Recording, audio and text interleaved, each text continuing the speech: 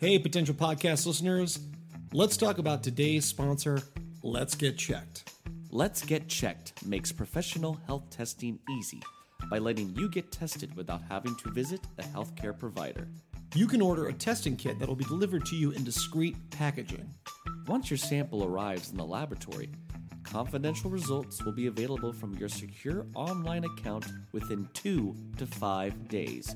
These results are reviewed by a clinician, and a member of the Let's Get Checked nursing team may call you to review your results. And Let's Get Checked laboratories are CLIA approved and CAP accredited, which are the highest ranking levels of accreditation. So, if you want to avoid an uncomfortable office visit or prefer the convenience and get tested at home, visit trylgc.com/potential and get 25% off your test using code POTENTIAL25. Once again, that's 25% off your test by going to trylgc.com/potential using the promo code POTENTIAL25. Take charge of your physical health and well-being, and let's get checked. This episode is a sponsored partnership by Keen. So, you finally decided that you want to seek psychic advice. But now you're just sitting there and you're asking yourself, why Keen? Shouldn't I just look into psychics near me? It would probably be a lot easier. Our response? Why would you? Keen connects you with talented tarot readers and astrologers. If you want to get a reading on Keen, it's super easy to start. They've been giving trustworthy readings since 1999, over 35 million to be exact. All you have to do is create an account, and you'll be able to choose from hundreds of readers who are online right now. These readers each have unique specialties designed to provide a deeper understanding of your situation. Want to learn more about your love life? What's your financial future look like? Are you looking for a closure from a deceased loved one? Keen has a reader ready to provide clarity and insight. You can choose whichever reader best suits your needs, and you'll be able to connect via phone call or text. Just go to trykeen.com/potential. As a new customer on Keen, you can try your first 10 minutes for only $1.99, which is up to $99 in savings. Once again, that's trykeen.com/potential. Get your first 10 minutes for $1.99. And remember, know your potential.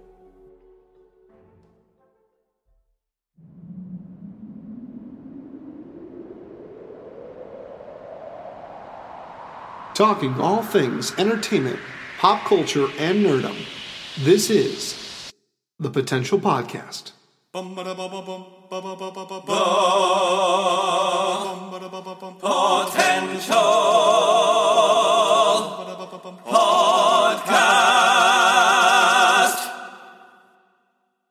Welcome back to the Potential Podcast. I'm your host, Chris Dewar, and with me is my villainous co-host, Taylor Sokol. How we doing, Taylor?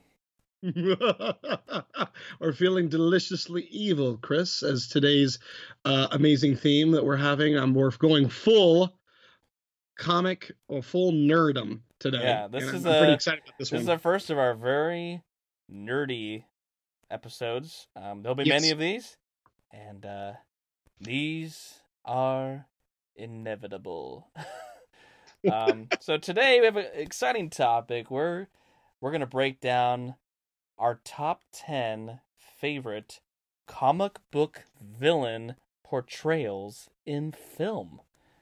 Seems like a really long run-on sentence there, but that is what we're talking about today. So this is comic book related movies and the actors who have played the famous villains and our favorites from that. So we're going to break that down, but how you been doing, Taylor? How's it been going? You know what? It's been going really well, Chris. Currently still at home and keeping busy. But I tell you, it's been a very interesting week of sorts, and the week is not even over when we're recording this. We had this conversation earlier. We're talking about since social distancing is in effect, it's not like I can go out and meet people. So I decided to get back on the old Tinder game. And frankly, it's a scary a place to be and a slippery slope at that. But I did it, and fun fact that happened out of that was I met some interesting girl. It's a nice, cute gal, and I ended up getting roped into being an impromptu Bachelorette online. So I was one of the contestants, and moving on to round 2. But yeah, that was quite interesting. You got the quote unquote rose, and you're moving on to a second date. Yes, and also crazy thing about it, yeah, it was like speed dating and my claim to fame all in one. So that was weird, but that was one of the highlights of my week. But gotta love technology. God bless technology. Well, the exciting news in my life is yes, I beat Red Dead Redemption 2. I finally beat the main story yesterday. Great game. Like I said, I love the game. A little too open world for me. I'm sitting at 81% complete as of today, which means I still have 19% of stuff I can do to get that full 100%. And this is the part where it's really like, it's the tedious stuff. It's all these little challenges and going around and collecting items and having to find the secrets and all that. So, but as a whole, the game, I really, really enjoyed it. But man, right now, California, we just got this heat coming in. We had 88 degrees today. It's going to be 93 tomorrow, 91 the next day. So, a little extra challenging having to stay indoors. I don't know what's been going on, listeners. Is that your stomach? But like, I had a full dinner, and my stomach will not shut up. It's almost being like, this is quarantine. It's going to feed me. I was wondering what would break first, your dinner or your body? Oh, I'd like a slice of pizza right now. So now we're going to get into our top 10 favorite comic book villain movie portrayals.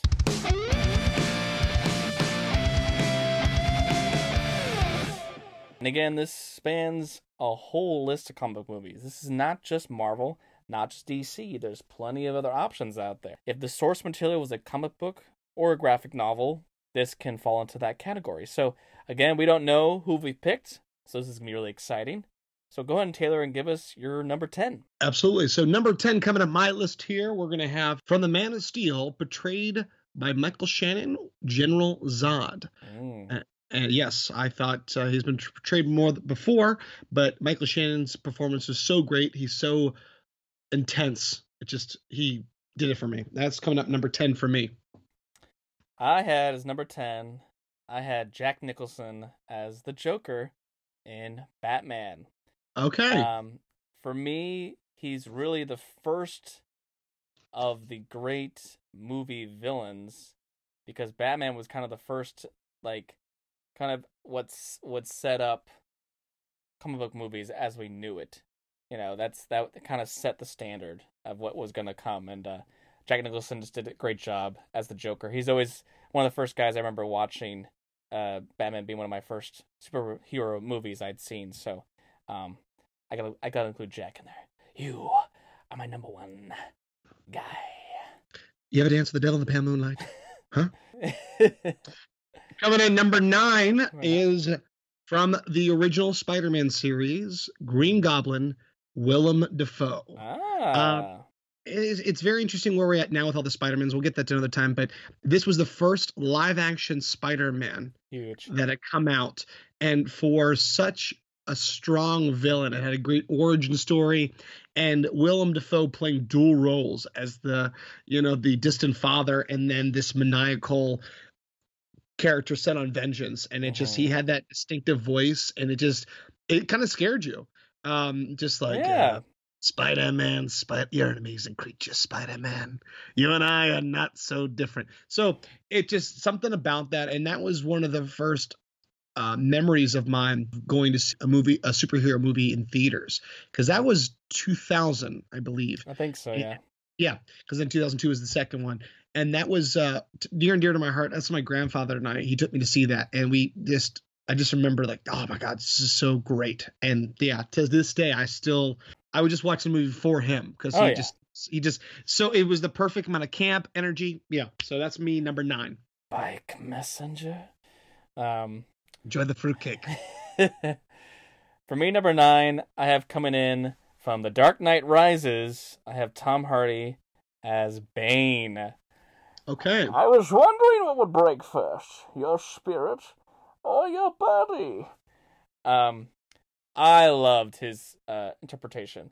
I know there was a lot of kind of criticism around the voice and the use of his mask and how that played into it, but there was just something he was so large and in charge, and there was that brute force, and I think we had just come off of, it was like what the Joker brought to the Dark Knight was truly that sense of anarchy and getting Batman out of his skin and kind of like realizing that every choice has a consequence. And then, so it was like a lot of mind games and all that kind of stuff. And then with this, it was just like pure brute force. It was pure like breaking down Batman and just I loved how that kind of dark strength he had. And there was a bit of a human element to him too, with how they kind of threw in that the whole kind of side story of Ra's al Ghul's daughter. Yes. Yeah. Which is great because it tied it all together. He was a villain that tied the movies together. So yeah, and I love Tom. He's he's a great actor. Yes. So that was my number 9. All right, coming at number 8 for me, and I wish I had more of these, but I'm glad I had this one just because it is a very male-dominated list, and that's nothing against female villains, but for me, these are the ones that come at me. But my only female on my list of the top 10, coming at number 8, is from Batman Returns, Catwoman, Michelle Pfeiffer. First of all, Michelle Pfeiffer, what a femme fatale, just seductive. She has the feline eyes, and that's so dark, and she embodied what Catwoman was. She was this just to toy with their prey. And the fact is, that movie was like, you had 3 villains, but that movie still did really well. You know, there's trying to juggle so many villains or side villains, it doesn't work. But that one actually did a pretty good job. Plus, you get Christopher Walken, Max Schreck. But Michelle Pfeiffer, I don't want to tangle with her, and she's just like the outfit and just what she brought to that. I mean, that was one of the first.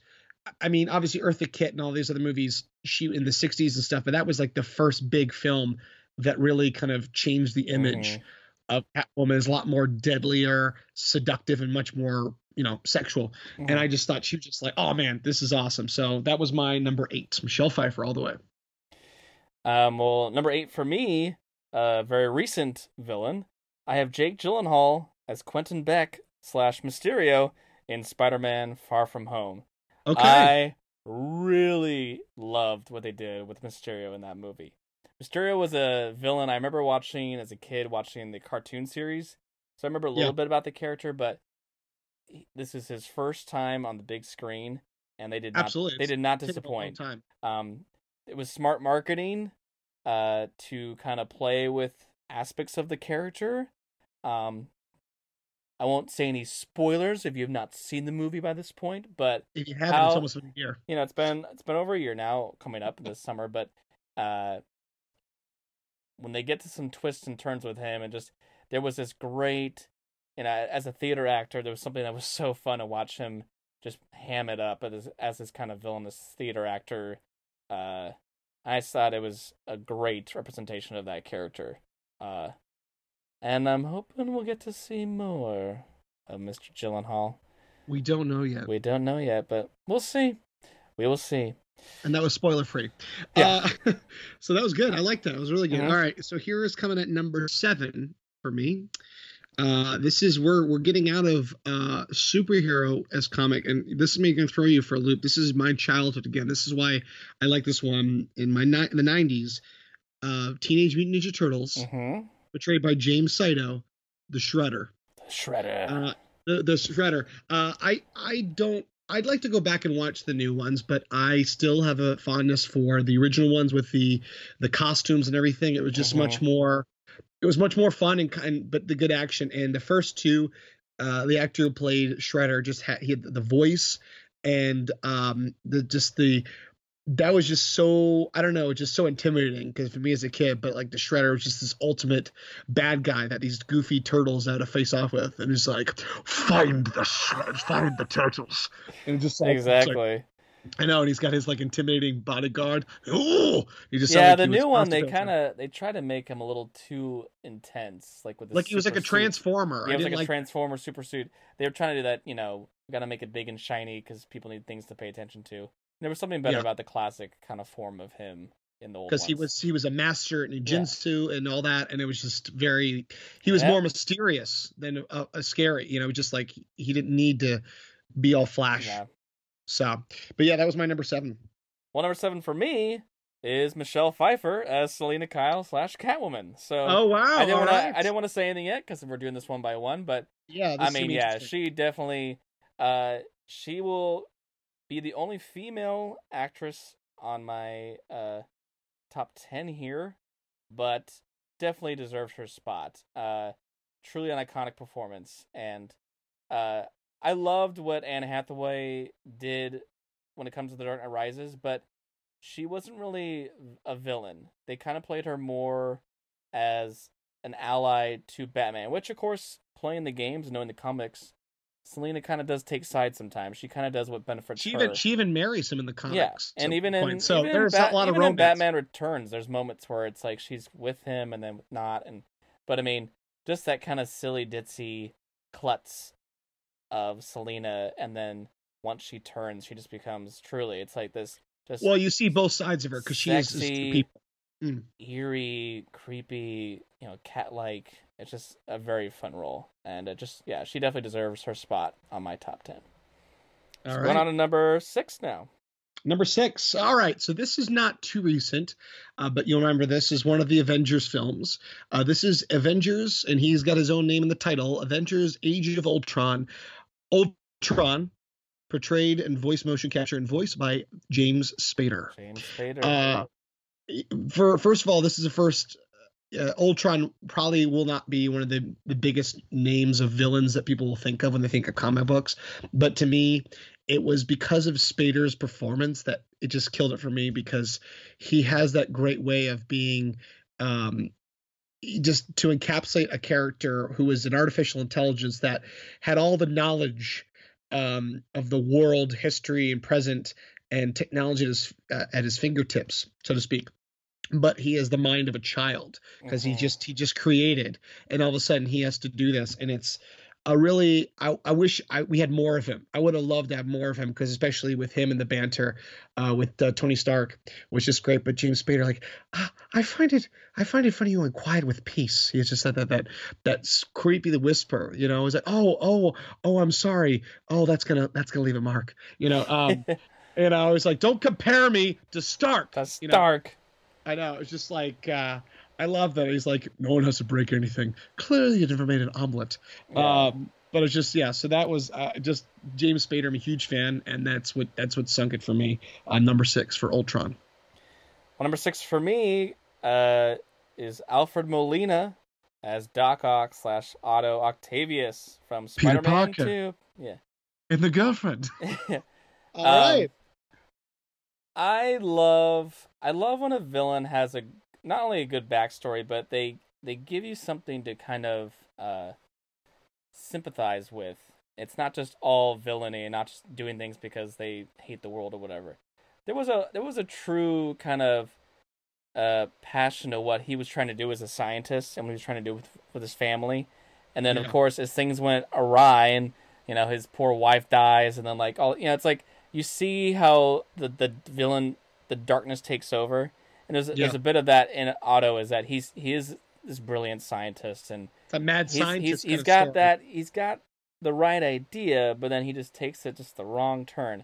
And truly, at that point in cinema history, I mean, I thought the first Spider-Man was a great film, but how they did Alfred Molina's great acting, plus the digital use of his octopus arms and everything, it was so well done. It was so cool, and that's why still to this day Spider-Man 2 still holds up as one of the best superhero movies of all time.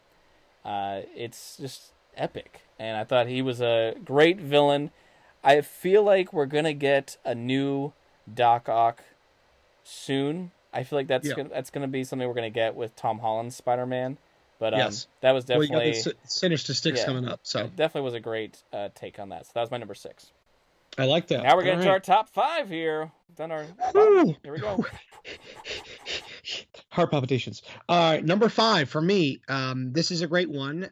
He's been portrayed in several movies for this character, and it was tough because he's been portrayed by a younger actor and an older actor, but he originated as an older version of what we came to know as one of the coolest mutants and most feared mutants, enemy of the mutants of the X-Men, was Magneto, Eric Lenscher, portrayed by Ian McKellen, Sir Ian McKellen. Just what? Charles. Charles, the mutants. You sound like Sean Connery there.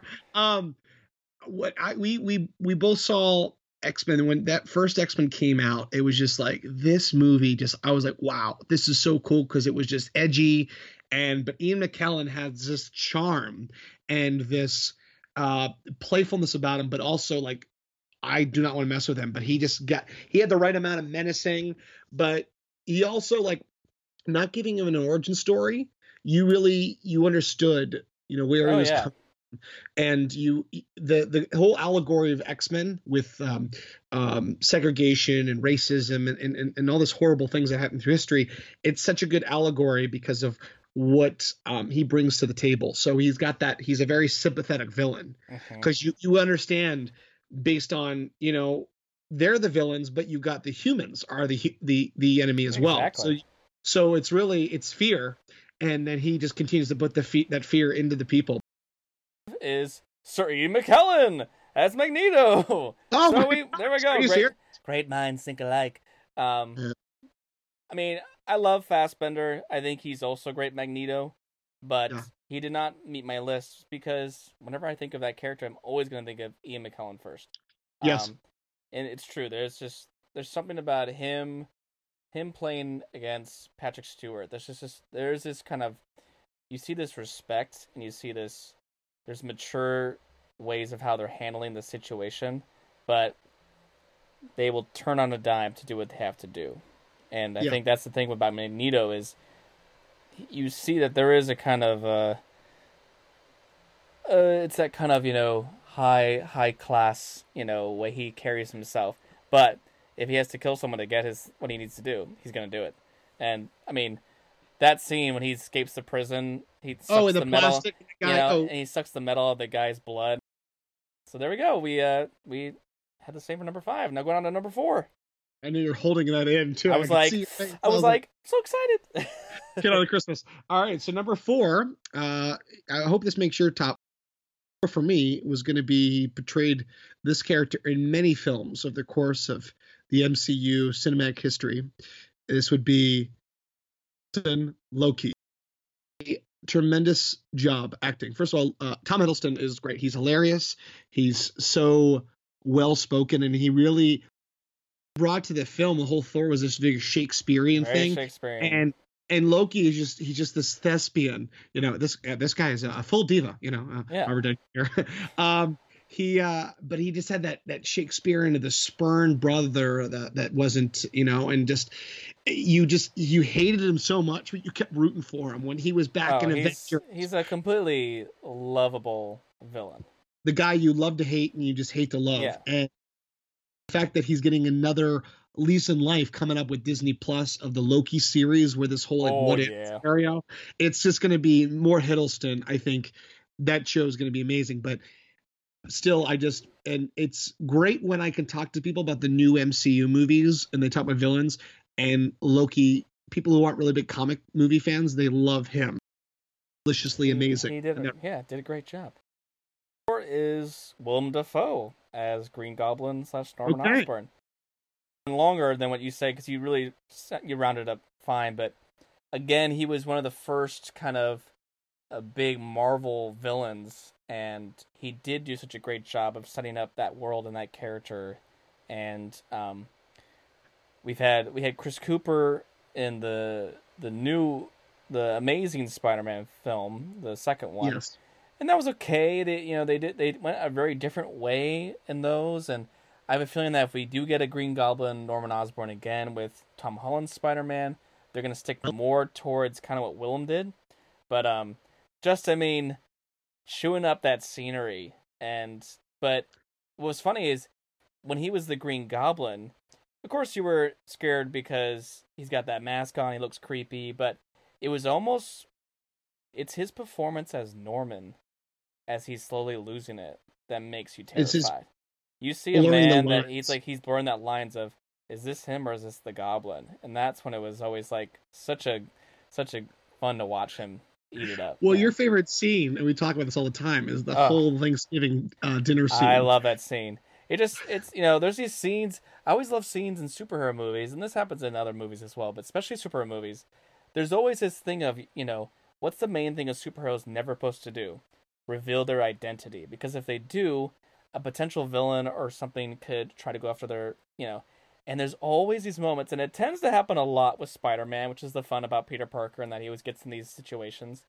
It's like he's literally sitting there with his enemy, unbeknownst to him, and then, vice versa, that's Spider-Man right there, and then any of these people could be killed instantly, and it's just this fun. As the audience, we know, so we're just sitting there going, oh god, one wrong line, and the gig is up, And it's just so fun to see the two of them, and I love that moment when Tobey Maguire jumps into the ceiling, and then one drop of blood goes slow, and then Dafoe turns, and you're as the audience, you're going, oh god, this is it, His face, though, right when he turns and looks, it's Norman, and he looks up and he goes, and his face just crunches up, and it's like, oh my god, it's full Goblin, and it's just good.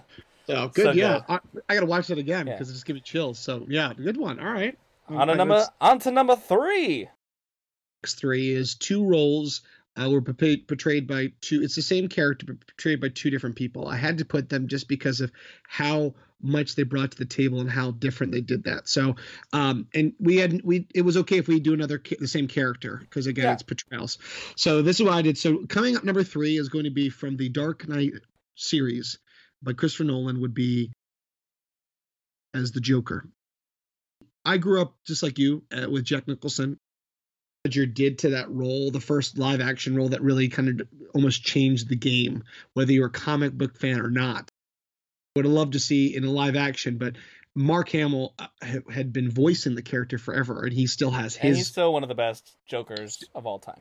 Yes, but Heath Ledger just had full being into that role. You don't see Heath Ledger at all. You don't see. And I was always a fan of him in all the movies, and you have that. He's got that Australian charm. He's got that swagger, but in there is no hint of himself. Predictable, and what he brought to the role, and just cheat the whole time when he's in a scene. Look to the dirty, grungy look, and it was just this day. I watched The Dark Knight so many times just because of performance. When that trailer, for me, as Thanos, I really loved what they did with Josh Brolin. Talking about Josh Brolin, I really mean Infinity War and Endgame. Yes. He had a few moments in Guardians of the Galaxy scenes, and then there was that quick cameo at the end of, I believe it was at the end of Age of Ultron. After Ultron fails, he grabs the gauntlet and goes, I'll just do it myself. Wanting to do a villain that's going to be fully motion cap so well. I mean, it's truly giving Josh Brolin full reins to really bring this character to life. And there's so much depth to him, and Infinity War really is like Thanos' movie. It's really about him, and it's about him coming in, doing his thing, and trying to find the stones. The up we had of all these movies, and we knew ever since Avengers, we were teased that we're going to get Thanos at some point. And that was 2012. So the fact that we had to wait till 2018, to get Infinity War and then Endgame last year in 2019. It's a long time with not only the span of since Iron Man, but just, the tease of Thanos. So I just love what they did with the character. I thought it was a great interpretation, and you were worried when this person showed up because he just put everyone in its place. And you were this guy is this guy for a reason, and I love what he did with it. And it was like he was that was his Empire Strikes Back. He was the Vader of that film. Yeah. So it's funny you say that's your number 3. Well, coming at top 2 here, number 2 for me, Thanos. Thanos is number 2. Motion capture stuff. The fact that to put such a performance there, and also just that iconic voice, and when you watch it again, you think through his eyes, what he's trying to accomplish. That he was a villain, unlike other villains, where what he thought was he was doing what was right.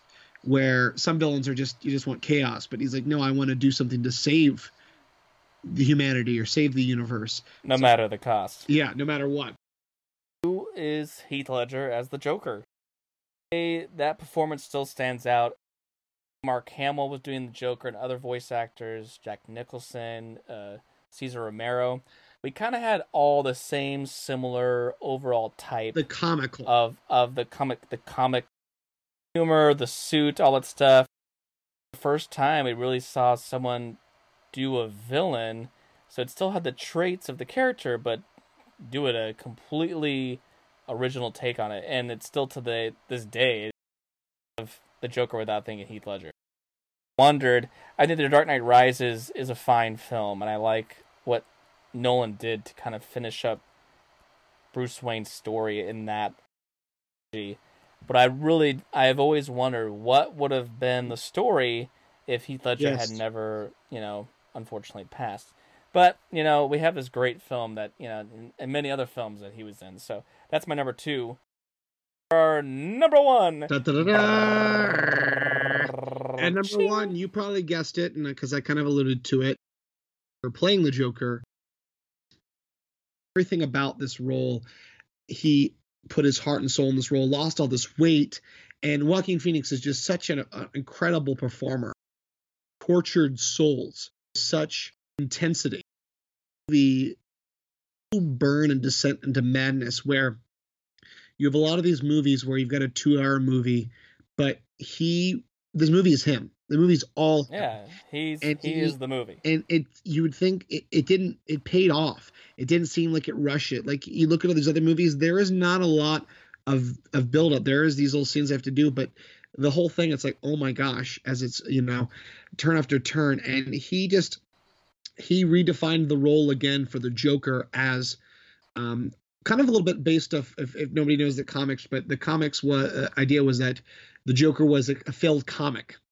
And that was one of his origin stories, because the thing about the Joker, there's never been a proper origin story, or who. And if there was, who would you believe? Yeah, exactly. There's so many different iterations of how unreliable. He's an unreliable source. So exactly. No, it was a fantastic take, and it's the first time in a long time you're seeing a full film just be based on unwrapping a villain. Yeah. It's like often these comic book movies, you get 1 or 2 scenes of them performing a crime, or you see something happen to their family, so therefore now they're going to take over this dark persona, or they get some dark powers. Yeah. This was just like a man who was beaten by the system, who was driven to forgotten, the edge. And he becomes this kind of idea of a character that we've known for a really long time. And it's a cautionary tale and all that stuff, and it is a fantastic movie, and it's a fantastic performance. I mean, we absolutely love it. Is Tom Hiddleston as Loki? All right, okay. I actually did not even consider Joaquin for any of this list, because I don't consider him a villain of his movie. Fair enough. So, but Tom Hiddleston, to me, Loki is by far the best villain product to come out of the MCU. Yes, as you said, a character we're going to get to see more of. Theatrical, over the top, just fun about him. Again, he's had these moments where he can be very dangerous. I remember that there's that scene in the Avengers where he has to get the eyeball out of the one guy, and he's going to town on like attacking this guy, and he just looks up at the crowd and he just has this big old smile. He's so happy to be doing this really dark deed. And that just shows, he's the god of mischief. So he's also had this bumpy road. It's not just one kind of information you're getting. It's not just one typical like, oh, I need to fight Thor. It's like, oh, you get that he was adopted and he didn't even know about his life, and he's always been second fiddle to Thor. And it's just like there's been the way they've played him is a lot of humor, but then again it's like one of those villains where one wrong move and he'll slip right out of your fingers and you'll pay for it later. So I'm really excited to see what will happen with the Loki series. That was our top 10. So that was really exciting. And there's so many villains, and when you make a top 10, there's so many villains. You're like, gosh, I wish I could include them. Well, you're in luck. We're gonna come back after a little commercial break here, and we're gonna do our honorable mentions.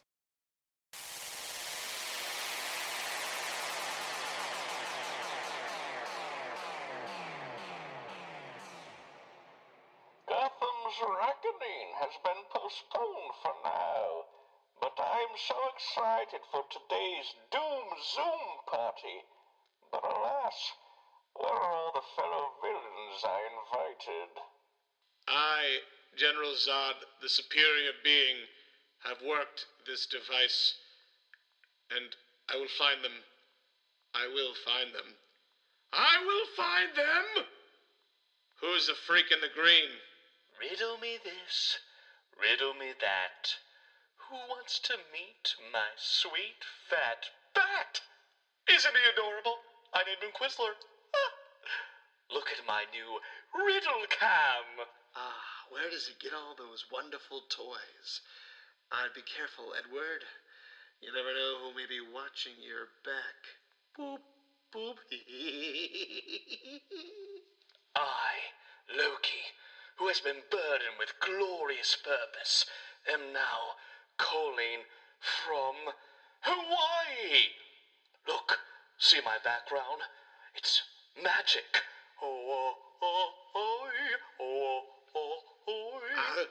I can't see anything. My screen is frozen. Just refresh, Victor. Gosh, every fucking time. Goblin. Good to see your face. It's been so long. Sorry I'm late. Work was murder. And I thought my jokes were bad. Misery, misery, misery. That's what you've chosen. Have you not been so careless? This Zoom call been quick and easy, and now that you've really pissed me off, I'm gonna have it nice and slow. Hey, everybody, chill. Now, let's get on with the business. I'm starting to thaw over. Now, our operation is small, but there's a lot of potential for aggressive expansion. Whoa, expansion? We can barely get everyone to figure out Zoom call, man. Tony Stark was able to build Skype in a cave with a few boxes of scraps. Okay, now calm down. Aren't we having fun? Fun isn't something one considers when balancing the universe, but this does put a smile on my face. Seriously, guys? You just sent us all a Snapchat. Seriously, you slime. Opening it. Oh, Lord! Is that what I think it is? Never rub another man's rhubarb. I'll never look at that eggplant emoji the same again. This meeting is adjourned. Welcome back to the Potential Podcast. So now we're really excited to talk about those villains that wanted to make our list, but just weren't quite evil enough. You say evil enough? Evil. Dr. Evil. Right. So we're going to do, these are our honorable mentions. Taylor, and start off with your number 5. Number 5 is going to be Doom in the first Fantastic Four film. I love his acting as Doctor Doom. Okay. He just something about him is just he's got that very charming but menacing voice, and when he goes full Doctor Doom, his voice, oh man, I was like, it was leaving me wanting more. 5 is Jim Carrey as Edward Nygma / the Riddler. Too many questions. Caffeine will kill you. Him in this role. I think it is camp and it's ridiculous and it's over the top and it's very goofy, but it's so him. And there was this fun element of him getting to play kind of, a down his luck scientist kind of guy that's just, not being taken seriously. And then he starts to go on the deep end and take things into his own hands. And I think once he became the Riddler, there was this fun, brought it back to that Adam West style of these over-the-top goofy guys, and all the outfits he had were so shiny and ridiculous, and one of my favorites because of that. So that was my number 5. That was your number 5. That was my number 4. Oh, there you go. So just going off what you said, same thing. I would say double for me. No, but this also was my childhood as well, and Jim Carrey. Riddler is. There's not been another portrayal of it since then. But we had the guy in Gotham. But yes. In terms of film, no, we've not had a Riddler yet. We're gonna get one. And he played the camp well. His humor was awesome, and he was just loving every moment. But it was just he was quotable, goofy, and continue to watch that with glee. Number 4 for me, Dorff as Deacon Frost in Blade.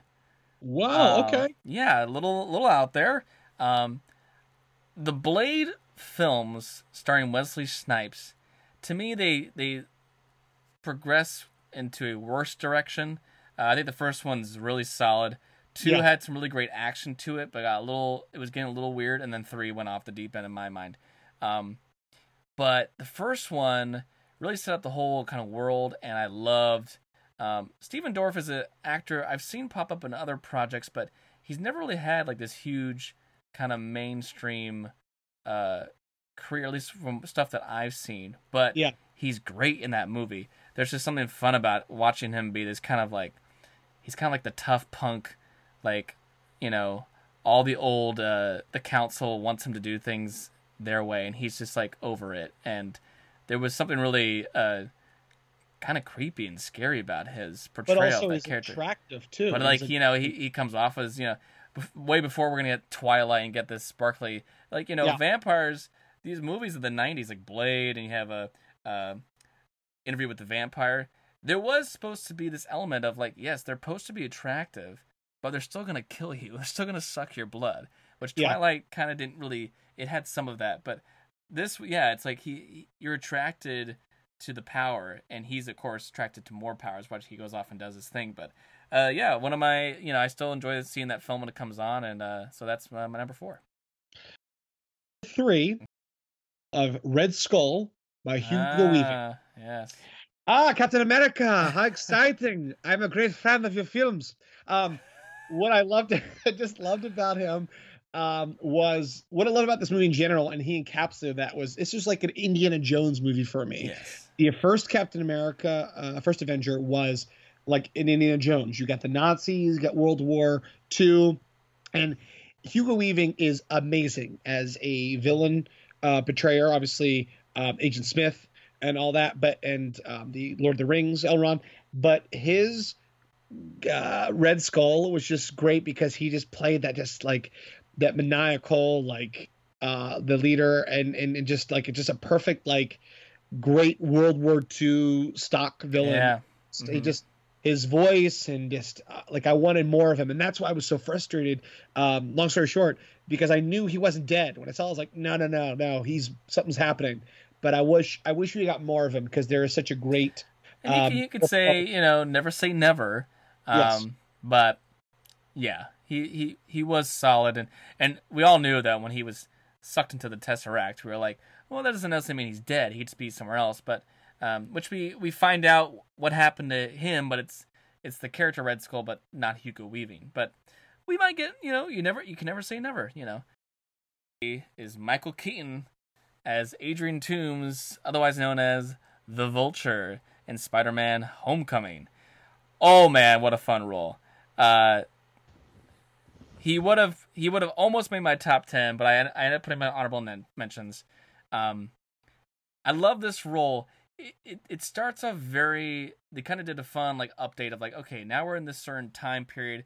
The Avengers have had this tech from Thanos's, space army. So like they're playing elements of like how would he build like a flying suit and like a powerful gun and all this stuff. But really what made that movie really enjoyable of like his villainous turn was when we got the big reveal.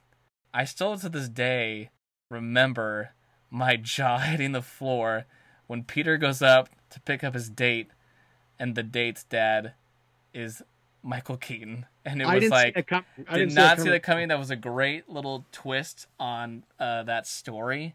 And just from that moment on, him being like, I'll kill you if you keep trying to get into my affairs. And it was just like, now we know where he's at. And I think what'll be really cool is, because they've been really great at casting these great villains for the new Spider-Man franchise.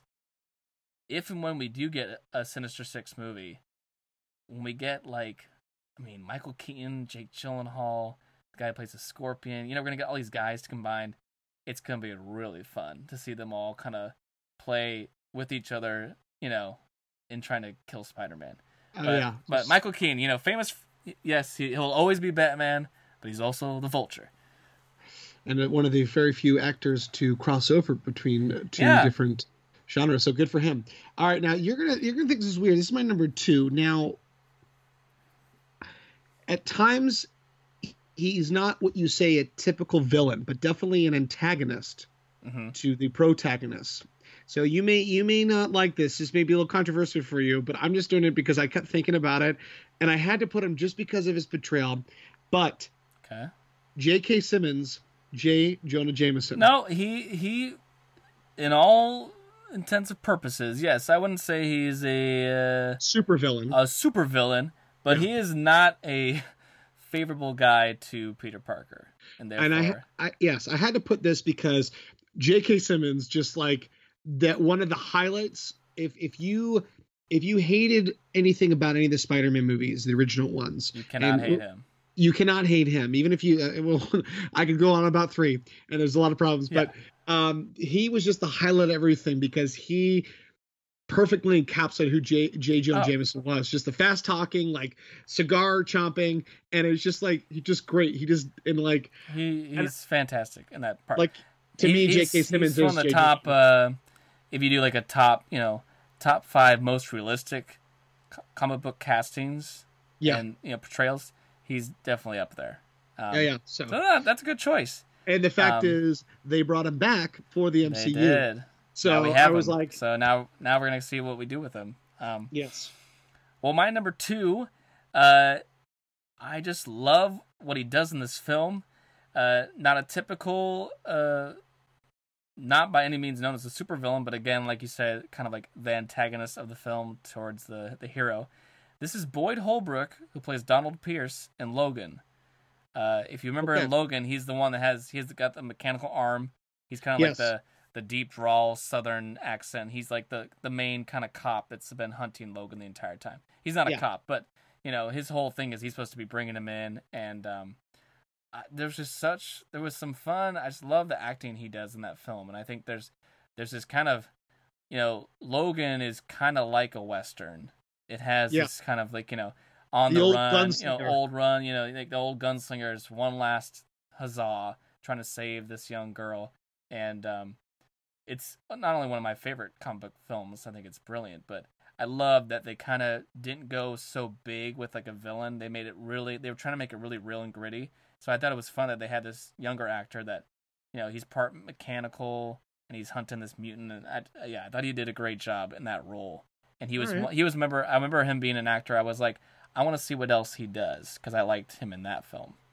So that's my number 2. Nice. All right, coming up number 1 for my honorable mention here.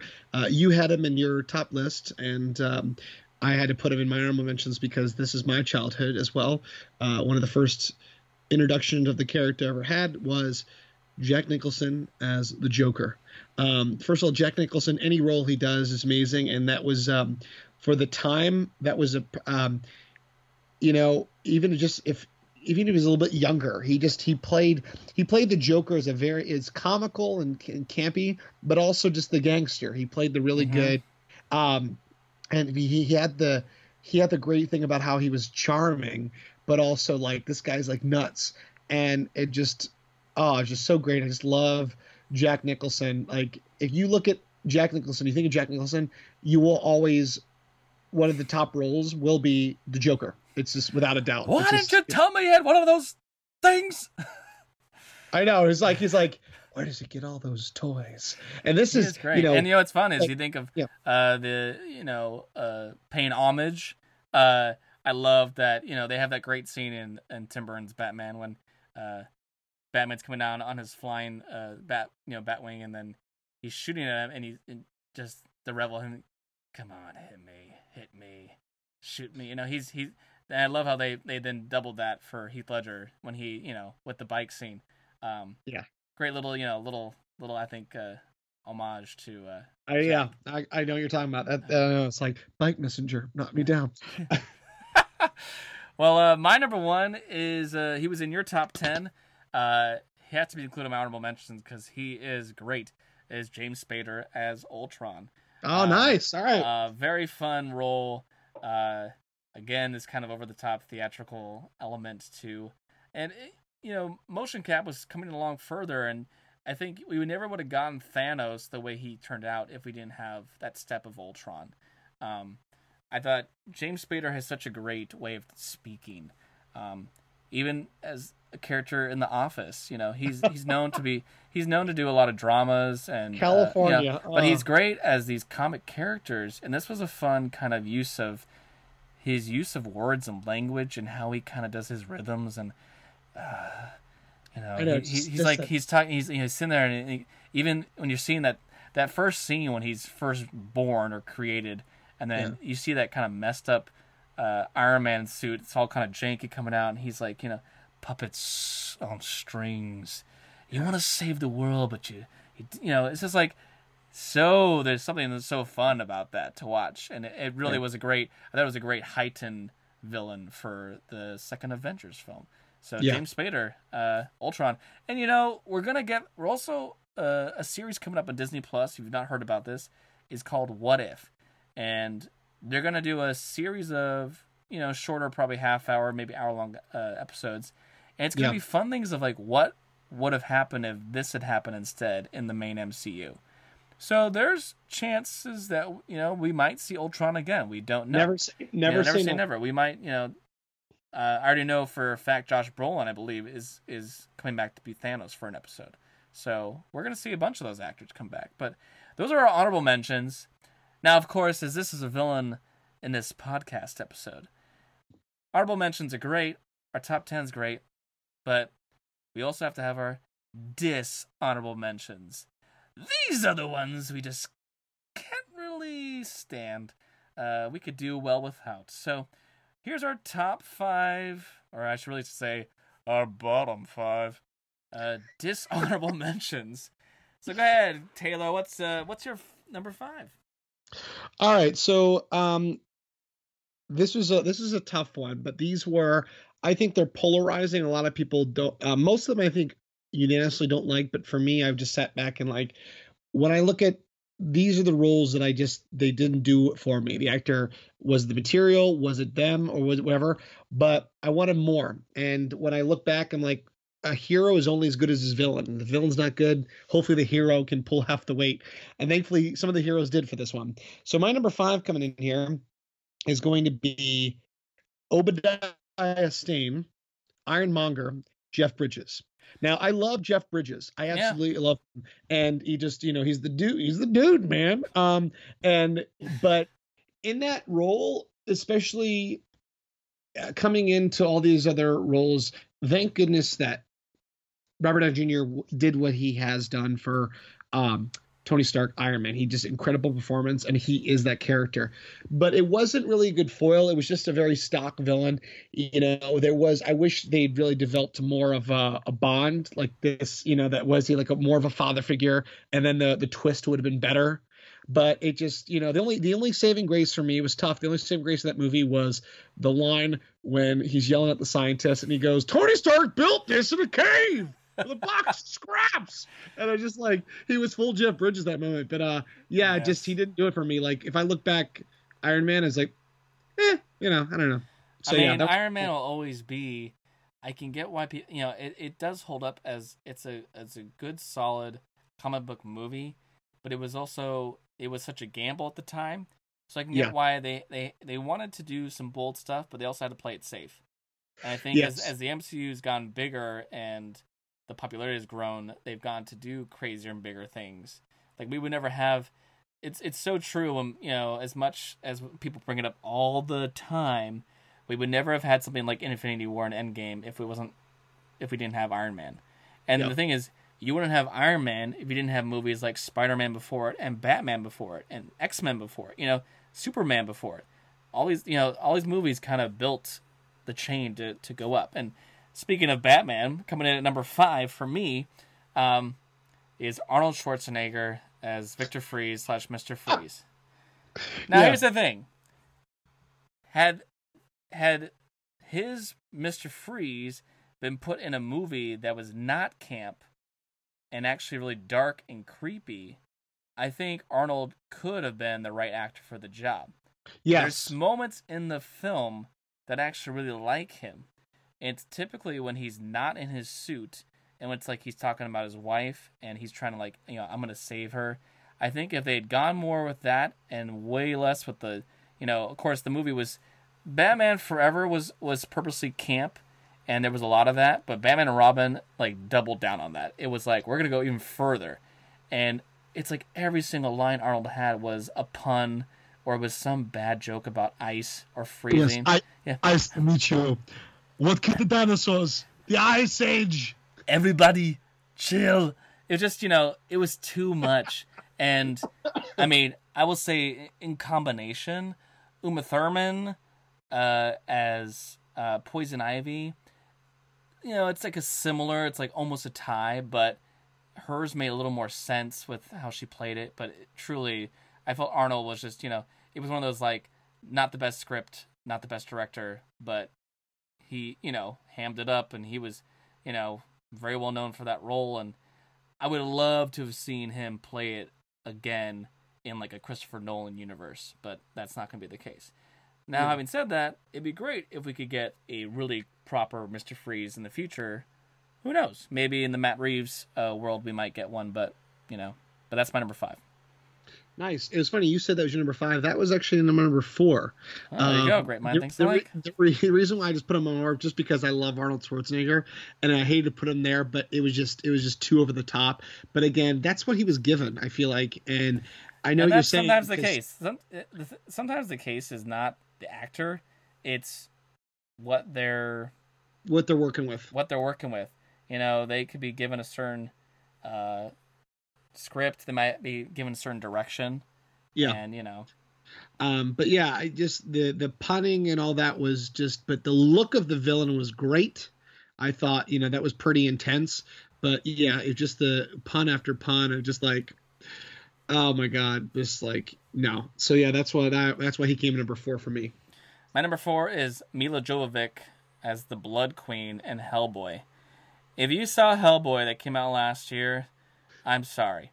I love the Ron Perlman Hellboy movies. I know they're not everyone's favorite, but I liked what he did with those. I thought, Guillermo del Toro did a great job with setting up that world and all the monsters and creatures and the fighting style and the humor. It was there. That was Hellboy for me. So we had this new version come out last year, and it was, let's make it darker, grittier, rated R, and it was a big misstep. I feel bad because I think David Harbour is a great actor, and he could have been a good Hellboy, but the movie it was a big fail. There were some cool action moments that I liked, but Mila was the Blood Queen, and it was such a very stock, typical I'm the evil witch character, and I was so over it. So, I've liked her in other projects, but she comes in at number 4 for me on that. Gotcha. All right. Well, coming here at number 3 for me would be going back to the Iron Man universe. I have 2 Iron Man villains. And after Iron Man 1 and 2, okay, it was awesome. And then the third one, I was so high hopes for this because this is, he didn't have his suits and stuff. So he's really had to really use his brain and things like that. And kind of like Tony had to be a lot more physical and a little more inventive. But I was very upset because of the fact is the main villain who I thought was going to be this great villain. Cop out. They did a cop out. But not what you think, because I love him to death. But the villain to replace him, who was technically the main villain, is Iron Man 3 role of the Mandarin, or Aldrich Killian, played by Guy Pearce. And because the reason I didn't say Ben Kingsley, who plays, what they did with that film, they were trying to make it realistic in the fact that, in this world that we live in, with terrorism and, puppets and governments, stuff like that, they weren't doing the magic. Unfortunately, MCU later on did do that. But the Mandarin is this guy who's this power. He's like one of Iron Man's biggest villains, and they made him just this goofy guy. And then the real villain is this like corporate sleaze. And unfortunately, they already did that in the other film with Justin Hamer's character a little bit. And it was just like, this guy breathes fire. He was just like real stupid. So I was just like, it wasn't doing for me. You're over it. Yeah, I was just guy. I love Guy Pearce, but Guy Pearce is great. But that kind of leads me to my number 3. Is Jamie Foxx as Electro. Okay. The Amazing Spider-Man 2 was a misstep for me in that universe. I liked Andrew Garfield. I liked what the world was setting up. I liked the first film. They were kind of making it their own and doing it a little different than what the Sam Raimi films had been. But it was like... It's like they went back to like kind of like a cheesy stock character. And it was like, all right, we got this nerdy guy, kind of wants to be, noticed and all that stuff, and no one really pays attention to him. Then once he becomes Electro, it's just like, he kind of became like the Frankenstein monster Electro for the whole movie. And they had like, his voice was like the entire time. Like, it had that, like that, like, whenever he talked, it was like, I gotta get Spider-Man. It was like that weird, like they kind of like that, like it was literally electronic sound through his voice. And I don't know, I just, that was, first time seeing that character come to life on screen, and it just didn't do it for me. So that was my number 3. Gotcha.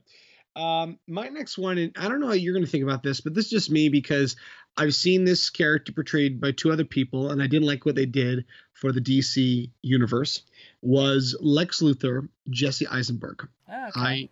I just because he wasn't, I don't think he was trying to play like the Lex Luthor we know, but it was just like all I saw was Jesse Eisenberg just playing just himself, and it was just like, oh, hey, you do not mess with that guy. He's just and it just wasn't. He wasn't very menacing. I wanted him to go a little darker, a little bit, and it just didn't do it for me. Especially when you got Batman, who's this older, seasoned, and then you got Superman. He just wasn't, to me, didn't do it for me. He didn't wasn't memorable. I think the problem was, I remember a lot of people were like this when it was first announced. I think it was a case of bad casting. I think Jesse Eisenberg is a fine actor. He's done a lot of movies I love, and he's a great actor. Lex Luthor is supposed to be a big man who is bald, who is supposed to be this ultimate smart genius. Megalomaniac. And it's like Jesse Eisenberg's type is small, nerdy, computer guy. It was like I could see why they were maybe now they were kind of playing this whole like Lex Luthor's son element, but I don't know. I feel like I think that was the thing that the director it was bad casting. I think he did fine with what he was given and what he could do, but I agree it's a misstep in terms of we still haven't really had a really, there's been some good ones in the past, but I still want to see like a proper. The person I thought was going to get cast and who would have been a great choice would have been Bryan Cranston. I think he'd be great Lex Luthor. Still could. Bryan Cranston, if you listen. Well, my number 2, my next 2 are actually from the same film, but my number 2 is Cara Delevingne. I don't know if I'm saying that name right. Delevingne, there you go. She was the Enchantress in Suicide Squad. This was on God. This was on my list at first. Oh, yeah. Wow. A model an actress does not make. Enchantress.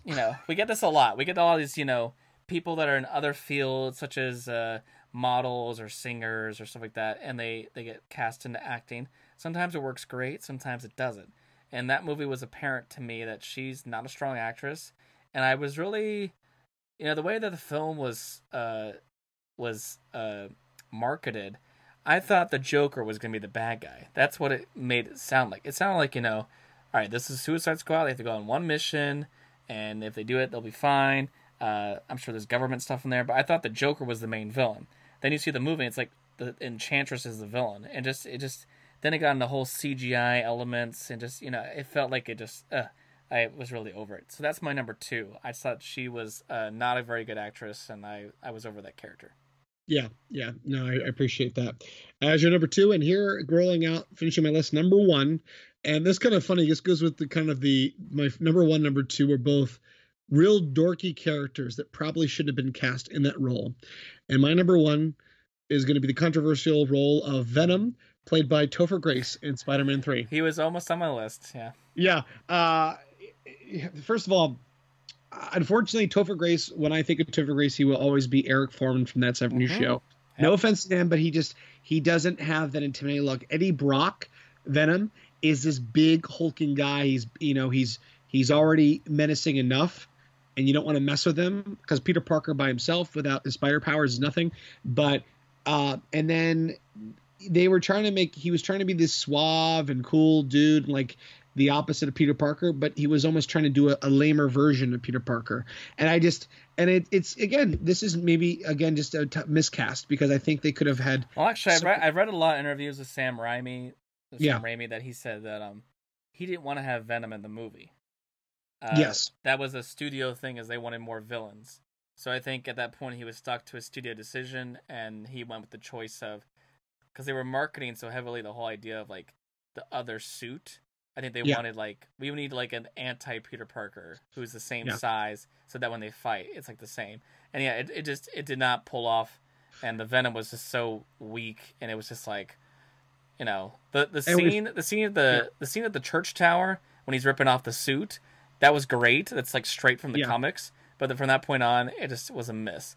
Now the Venom movie is it's like a joyous turd in the wind. But at least that Venom is the Venom we're used to. But yes, I agree with you. Well, my number 1 is we have mentioned so far in this episode 3 other actors who have played this same role. Okay, but this one will, to this day, I think it goes down as the misstep. And it could have been. This is a movie that really, after seeing it, I think I've seen it now twice. It's just not a good superhero movie. But I gotta give it to Jared Leto as the Joker. Now, I've read a lot of stuff that's saying that he had filmed many scenes that did not make the final cut. So, I mean, his character was cut down to about 11, 12 minutes of footage in the movie. But, we'd seen Heath Ledger, and again, we talked about how he did this whole great new take. So now it was like, you're the guy who's going to now do this first new Joker. And this is about 4 years later. Post. Mind you. Actually, it was 8 years later. When was 2008 was Dark Knight, and Suicide Squad was 2016. No, but The Dark Knight Rises was 2012. 2012, yeah. But at that point, there was no... In terms of Joker. But the problem is... Oh, sorry. Blank out. Yeah. The problem is, they were like, okay, it's been 8 years, and we're doing this new... We need to do a new take and how it fits our story. And it just was like... it just made you kind of go, is this real? Is this really what they're doing?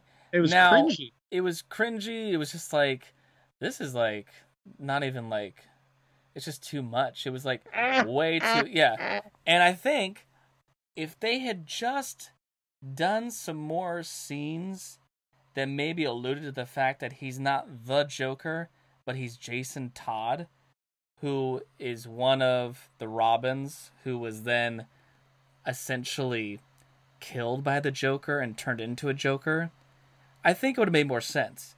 I think it was the fact that everyone's thinking like, oh, this is a new Joker. Here we go. We're reading all these stories of how he's doing all this method acting and he's sending people rats and condoms and like all this like weird stuff he's been doing. And then when I finally saw the end product, I was like, that's a joke. I was like, the joke's on me, the audience who had to pay to see that piece of shit.